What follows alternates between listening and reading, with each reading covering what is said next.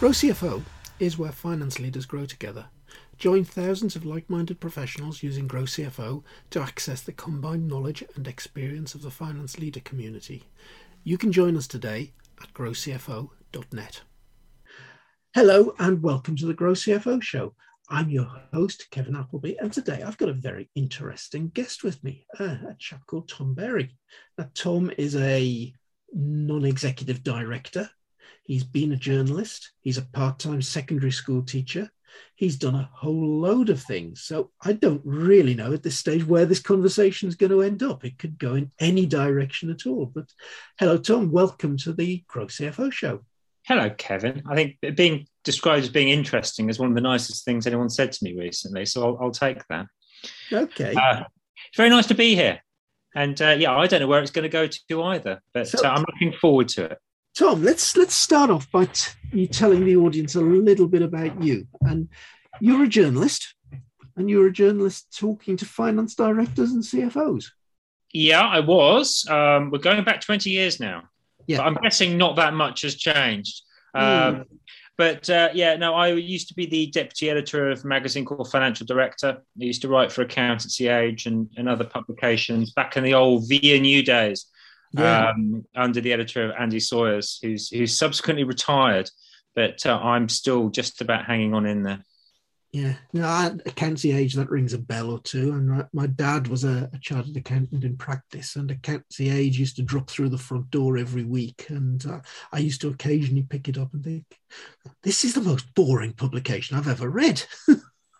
Well, this is the thing, it's trade publications, right? It depends. I mean, if it's like all of this stuff, if it drops through your letterbox, whether it's a physical letterbox with a piece of dead tree, so a magazine, or whether it's a virtual letterbox with a podcast such as this, it has to be relevant. Now, a publication called Accountancy Age is not relevant to you as a young kid, but it may well have been relevant to your dad. At least I hope it was, and hopefully the podcast will be the same thing. And that's interesting because I actually do another podcast alongside this, the Next 100 Days podcast with Graham Arrowsmith, and done 300 episodes and done far less of this one. And because the Next 100 Days is much more general and is designed to appeal to a lot more people, it actually appeals to less people, remarkably, because we pinpoint this podcast to the CFO,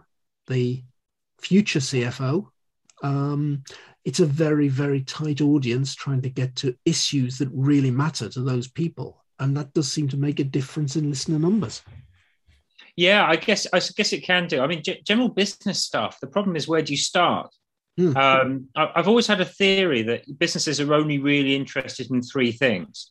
But it might be four things these days. But the three things are always just making money, saving money, and managing risk.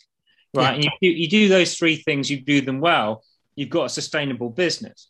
And so, it can be very easy to overcomplicate business. Now, I think there is a fourth thing as well, and that's managing corporate reputation and managing your own personal reputation, which I think has come more to the fore these days. But in general, business is fairly simple. It's just the execution that's complicated. Yeah. I was reading something the other day that said actually growing a business is quite simple as well. If you get 10% more sales, you persuade them to spend 10% more money, and you get them to buy 10% more often, you grow your business by 60%. Yeah, very easy. That's all you need to do. As long as you manage your cost base at the same time, everyone's laughing, right? Yeah. So why do we all make a fuss of this business thing then, Tom? Your years in communication.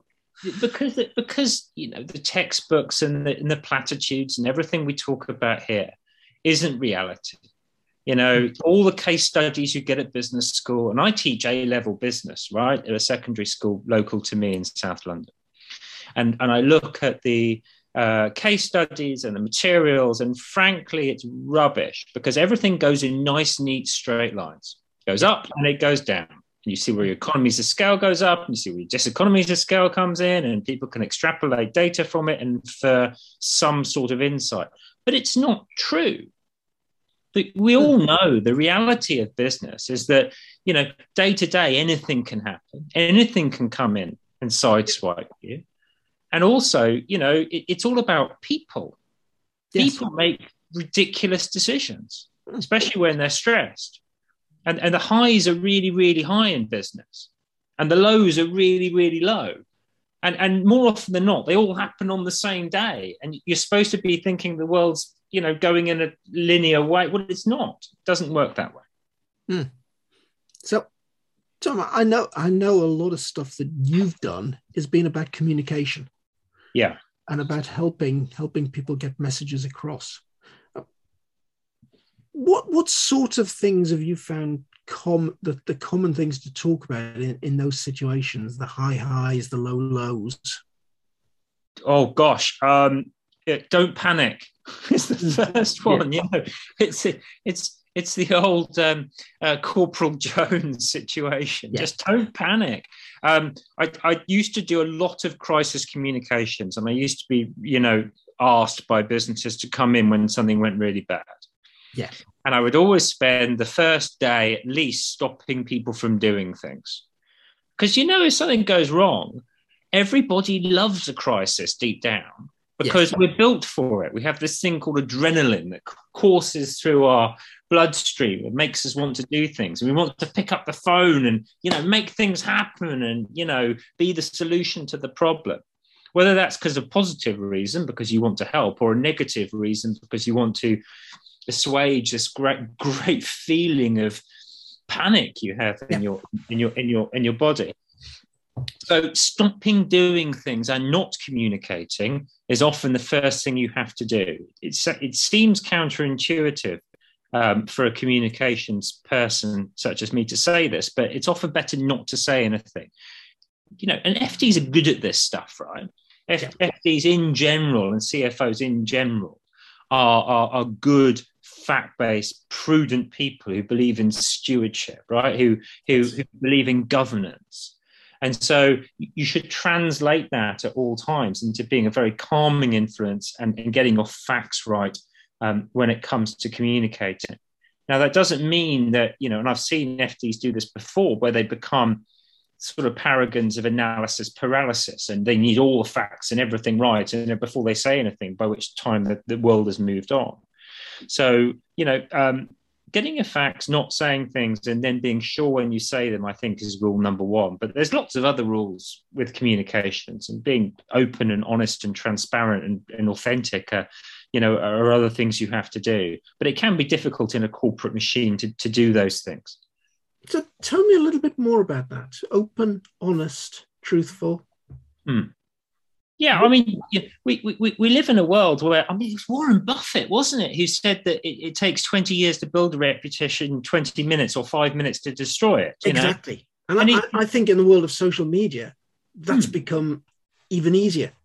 It's become easier. I don't think social media is entirely correct, but we have to live with it. Yeah.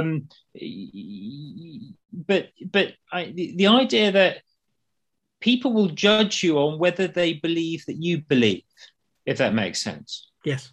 People will judge you very, very quickly on whether you are being quote unquote authentic. And it's a horribly overused marketing word, but it is very much sort of important, right? Do you really mean it when you say we're really excited by this new product launch or this new CEO joining, or whatever it might be? And most of the time, people don't mean it. They get excited about spending time with their family or going skiing or doing whatever else they do. They're not excited about going into work.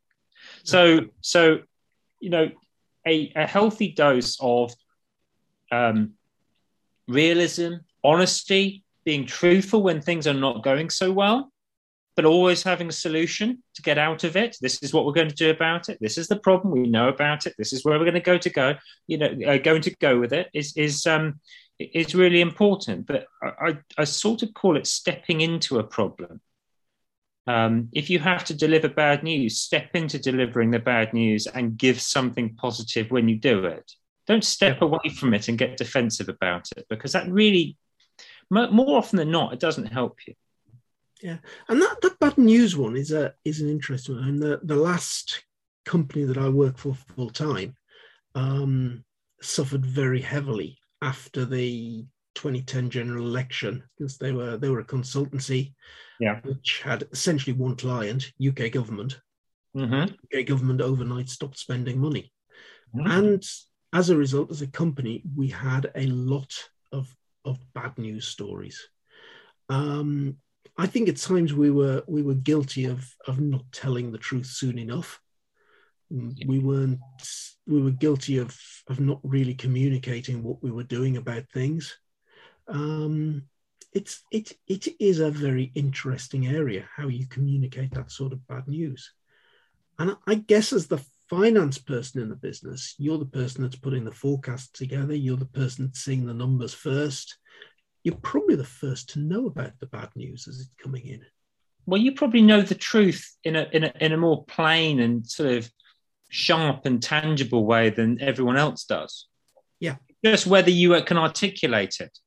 You know deep down it's not looking good because you've got all the ratios and all the numbers that tell you the projections aren't looking good. Yeah. But you're not necessarily the one who is either trained or the one who is empowered to deliver that news in a sensible and human and direct way. So what do you think the skills of a CFO probably needs in order to communicate those sorts of things?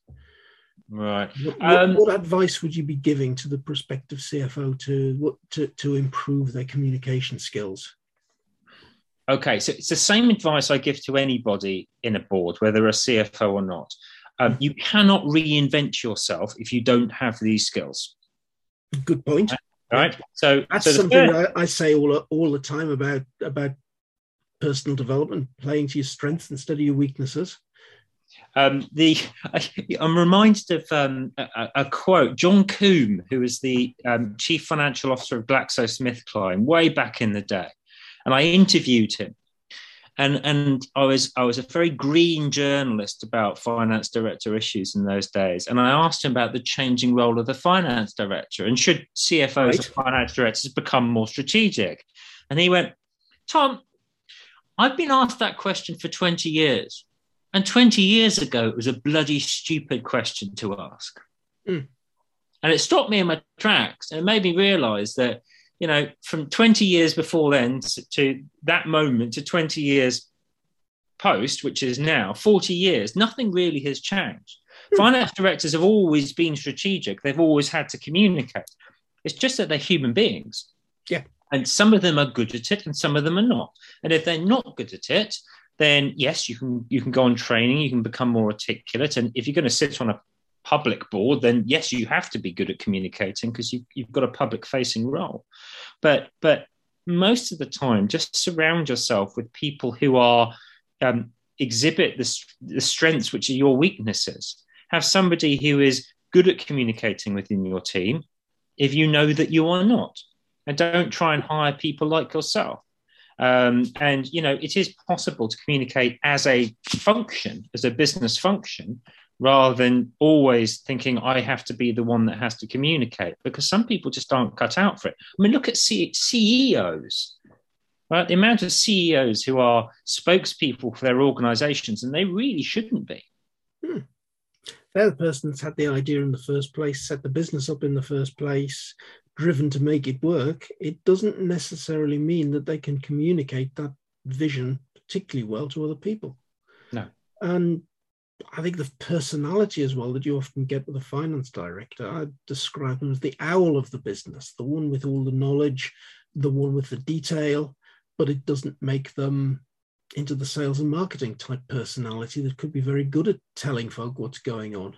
I forget which FD it was who said this to me, but the quote was, if FDs were good at promoting themselves, they'd be in marketing.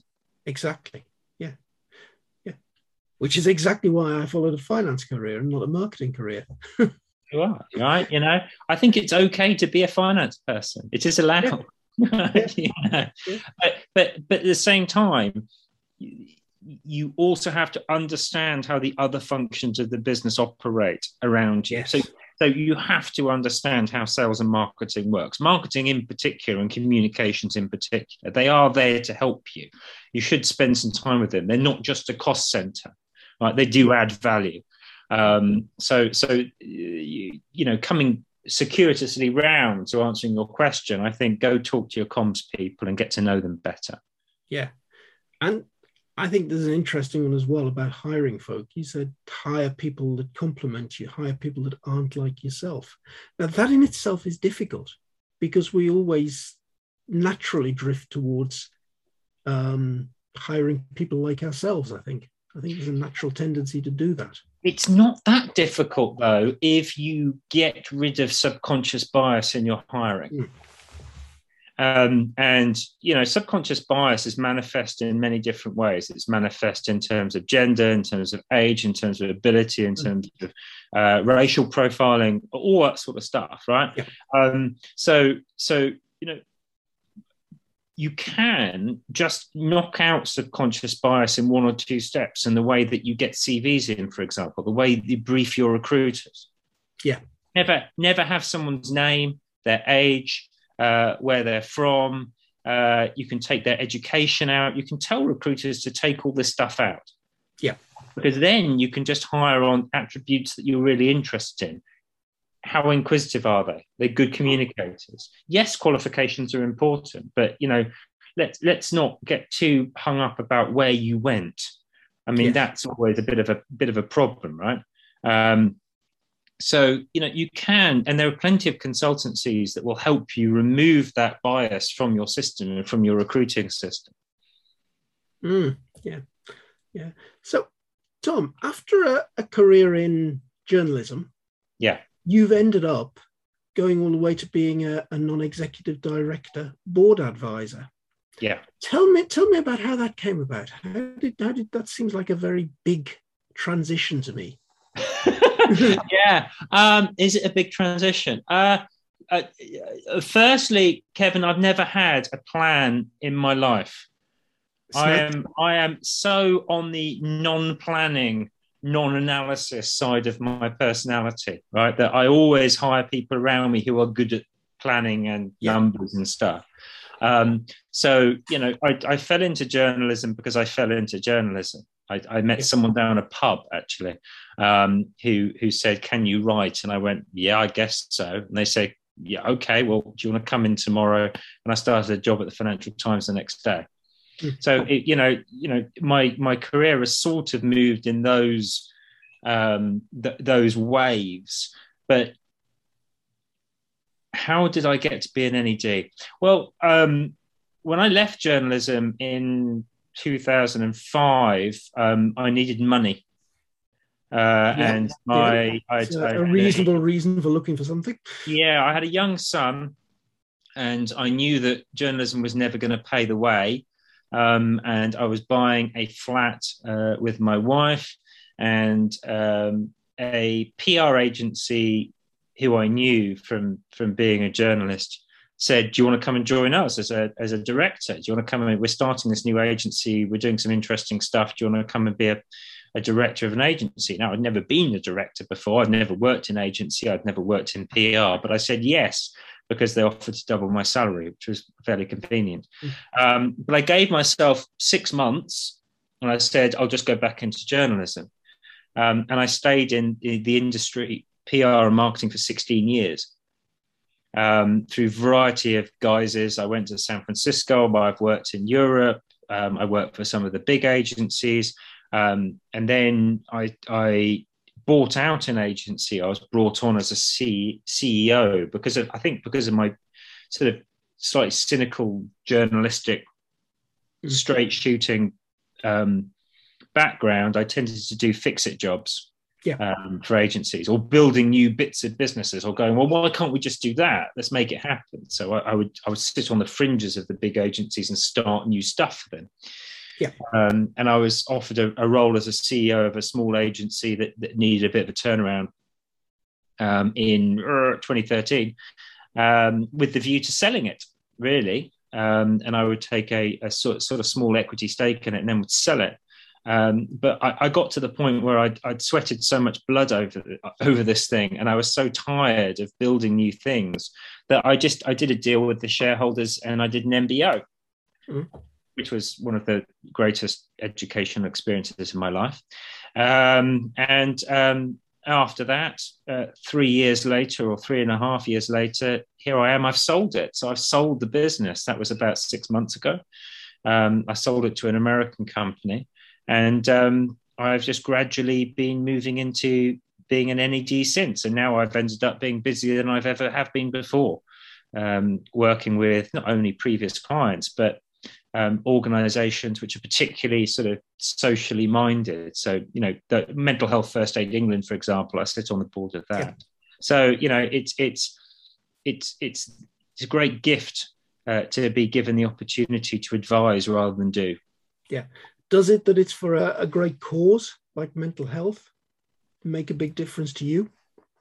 Yeah, absolutely. I mean, most of my advisory roles are unremunerated. Yeah. But I do it because I like it and it's the right thing to do. And I've had my own mental health issues in the past. I have a personal vested interest in the subject. Just like I have a vested interest in equality and inclusion and diversity. Yeah. So I think it has to matter. It just has to matter. I mean, why would you do it if it didn't? I mean, I know it's a rhetorical question, but I've never really tried to analyze why I do what I do. But yeah, it does have to matter. It does have have a purpose. And I think I can reflect the same things. Being involved in Grow CFO, for example, is all about wanting to pass a load of knowledge on to the next generation of finance leaders. And I was a board member at one of our local sixth form colleges for quite a while. And that's because I wanted that to put something back into education. Yeah. And again, like you, that was a non-remunerated one. So I agree with you. It's got to matter in some way or other. Yeah, I mean, another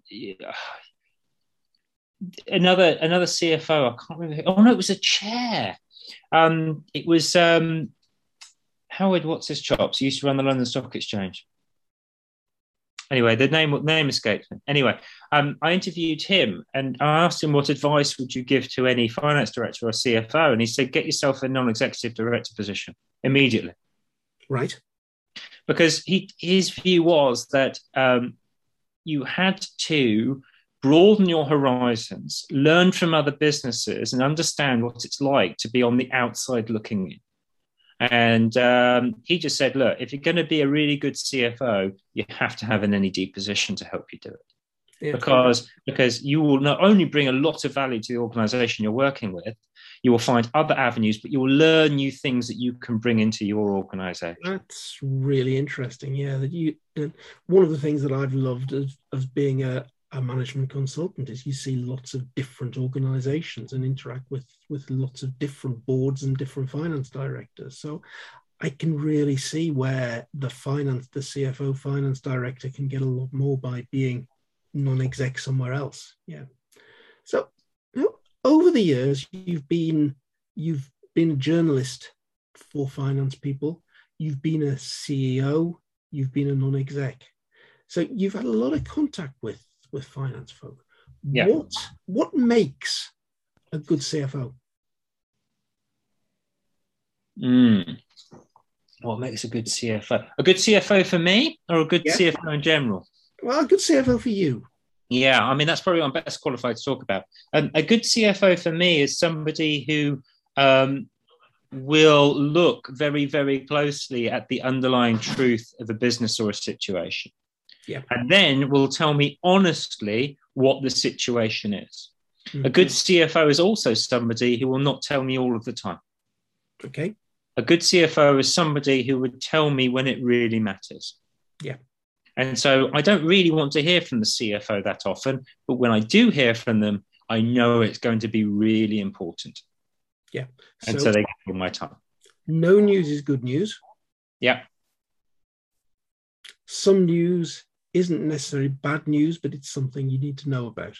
Well, you always got to have some news. I mean, there's always a reporting structure. Every month you have to have your meetings and the general governance of running a board. But it's the I think we've got an issue here, or there's just something I want to flag with you, or I want to run something past you. You give all of your time for those conversations. What I don't like with a CFO is somebody who is continually communicating the status quo, what's going on. Yes. I'm like, yeah, it doesn't matter, but I'm not going to make a decision on it. That monthly drumbeat of board reports and so on that you just referred to, in effect, gives the exact vehicle for that regular over communication. Because I know when I've looked at things in the past, you'll go through, you'll present the P&L account once a month. You'll probably bore the board silly about all the differences from budget. Well, do you really need to know that? You do in certain occasions, but hey, so as an NED, wrong when we thought about it 12 months ago. So what? Let's just get on with things. Get on and do it. Yeah, I mean, as an NED, I don't want a CFO to present me the board papers at all. No, I'm not interested. I want them to have it sorted out. And there's certain things I like from a set of board papers. But I do not want the meeting that I go to be them presenting what they've already sent to me, because I've read it, right? Quite, exactly. I've read everything. Yeah. I just all I want is and I always try and suggest to CFOs or CEOs or heads of marketing, whoever it is, when I sit on a board, is on every single slide or page you've put into this board report, I want on the bottom the one question you want my help with. Yeah. That's it. And if there's no question you want my help with, fine. Yeah. I'll come up with one. But just say, this is the one thing we need to talk about today. And that's fine, because then I can add value. Yeah, or hopefully value. Absolutely. And I've always loved traffic light systems. But people argue about, so Kevin, tell me, what means it's gone from green to amber? Is that 5% out? Is it 10% out? Is it whatever? I said, no. Amber means quite simply, it is out of tolerance, but it's fine. We know about it. We're doing something about it. It's under control. And I'd like to see a commentary against that says, here's the problem. Here's why it happened. Here's why we're doing it, what we're doing about it. And here's when we're expecting to be back on track. Fine, you can read that. But then a red to me means, we've got a problem. Houston, we've got a problem. Let's talk about this. Yeah. It is out of tolerance. We know why, but hey, we don't know what to do about it. We've got some decisions to make. Yeah. And that really, if you've got that, whether it's finance, whether it's marketing, whether it's production, whatever it is, if you follow that lines, then you talk about the things you're supposed to talk about in the board meeting. Yeah, just talk about the reds. Just tell me what's wrong. We'll deal with it then. Yeah. I don't want to know what's right. I've read the board report. It all looks great. Well done. And there's a certain amount of backslapping that will go on. And actually, I'm a big fan of that. I'm a big fan of calling out people who've done great work or great milestones and stuff like that. But, let's not spend all of our time looking at the monthly management accounts. We read them, right? Yeah. Yeah, exactly. So you're now a non-executive director, and you're saying that a good idea as a finance director should think about taking on non-executive director roles. Yeah. I'll ask you a similar question. What do you think makes a good non-executive director? Very simply and very tritely, it's not being executive. Yeah. Because it's very tempting as a non-executive director to become executive, especially if you're a specialist. And I get asked a lot of the time to help out with marketing and comms and communications, all that sort of stuff. Naturally. And it's really easy for me to go into my agency professional history and go, I know how to deal with the situation, so I'm going to step in and do it. And that's the worst thing you can do. Yeah. A good NED listens, is critical, is supportive, always constructively critical, always positive, but at the same time will call bullshit if they see it. Yeah. But other than that, it's just, you might want to think about this, you might want to think about that, this is where the warning flags are going, you might want to try about that sort of stuff. And yes, I'll sit on your digital transformation board and we can talk about it a bit more, but never, ever step too far in. Yeah, I completely get that. So it's a compromise between just being a tick in the box and saying, yes, we like what you're doing, and we're signing it off as a non-exec board, to to kind of being a little bit more critical to, have you thought about this? Have you thought about that? Oh, when I was in this agency and we had a similar problem, we did X, Y, and Z and found it worked quite well. Have you thought about that? No, 100%. And also never believe that you are better than the people who are in the business. No. And as soon as you start believing that, you're in tons of trouble, because they're the ones who see the customers day to day. They're the ones that are dealing with the problems day to day. And so believing as an NED that you have the answers because it just so happened that was the way you remembered it was successful about 10 years ago. It's not actually true. Nostalgia. It was, nostalgia is a very sort of pernicious thing when you start to believe that what happened, back in your dim and distant memory is somehow best practice. It's not. You just pick the good bits out and think, I was great then. No, you weren't. Yeah, exactly. And I suppose something similar that I've got from a consulting background is try not to be the expert in everything. Yes, I might know a lot about cost reduction, but at the same time, the client is the expert in the client's business. Yeah. Not me. No, that's right. I mean, they're not hiring you because you're an expert in running their business. Yeah. Why they're hiring you in the first place, I don't know. I mean, when most organizations try and hire non-exec directors or trustees, I always get the slight sense that they don't know why they're doing it. I think it's just they have to. Yeah.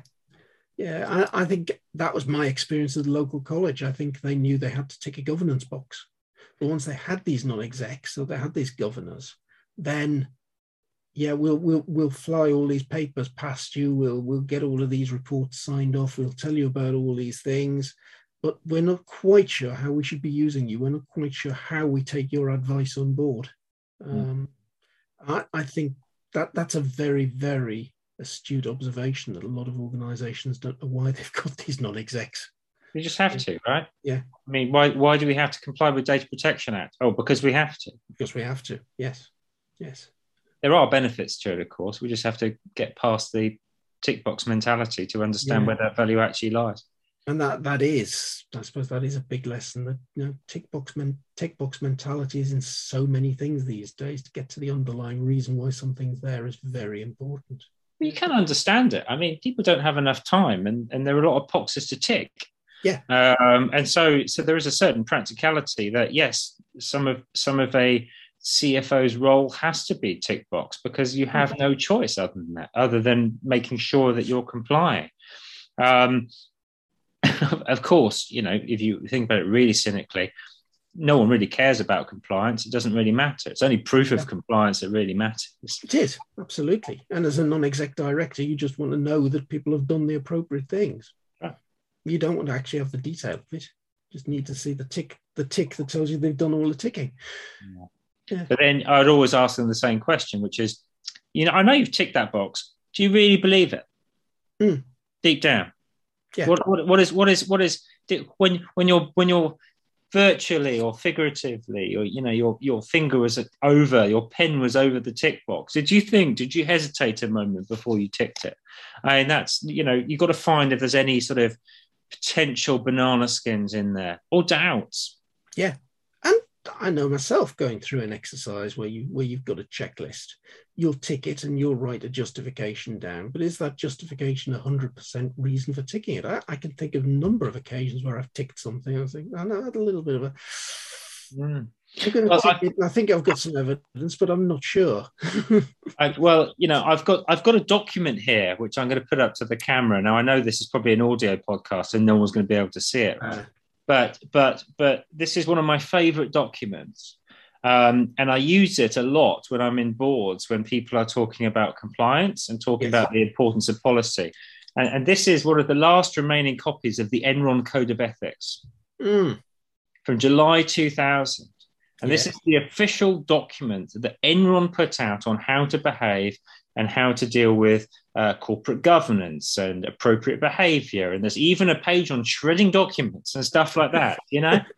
And the values of the business. And it doesn't mean a thing. This document means nothing.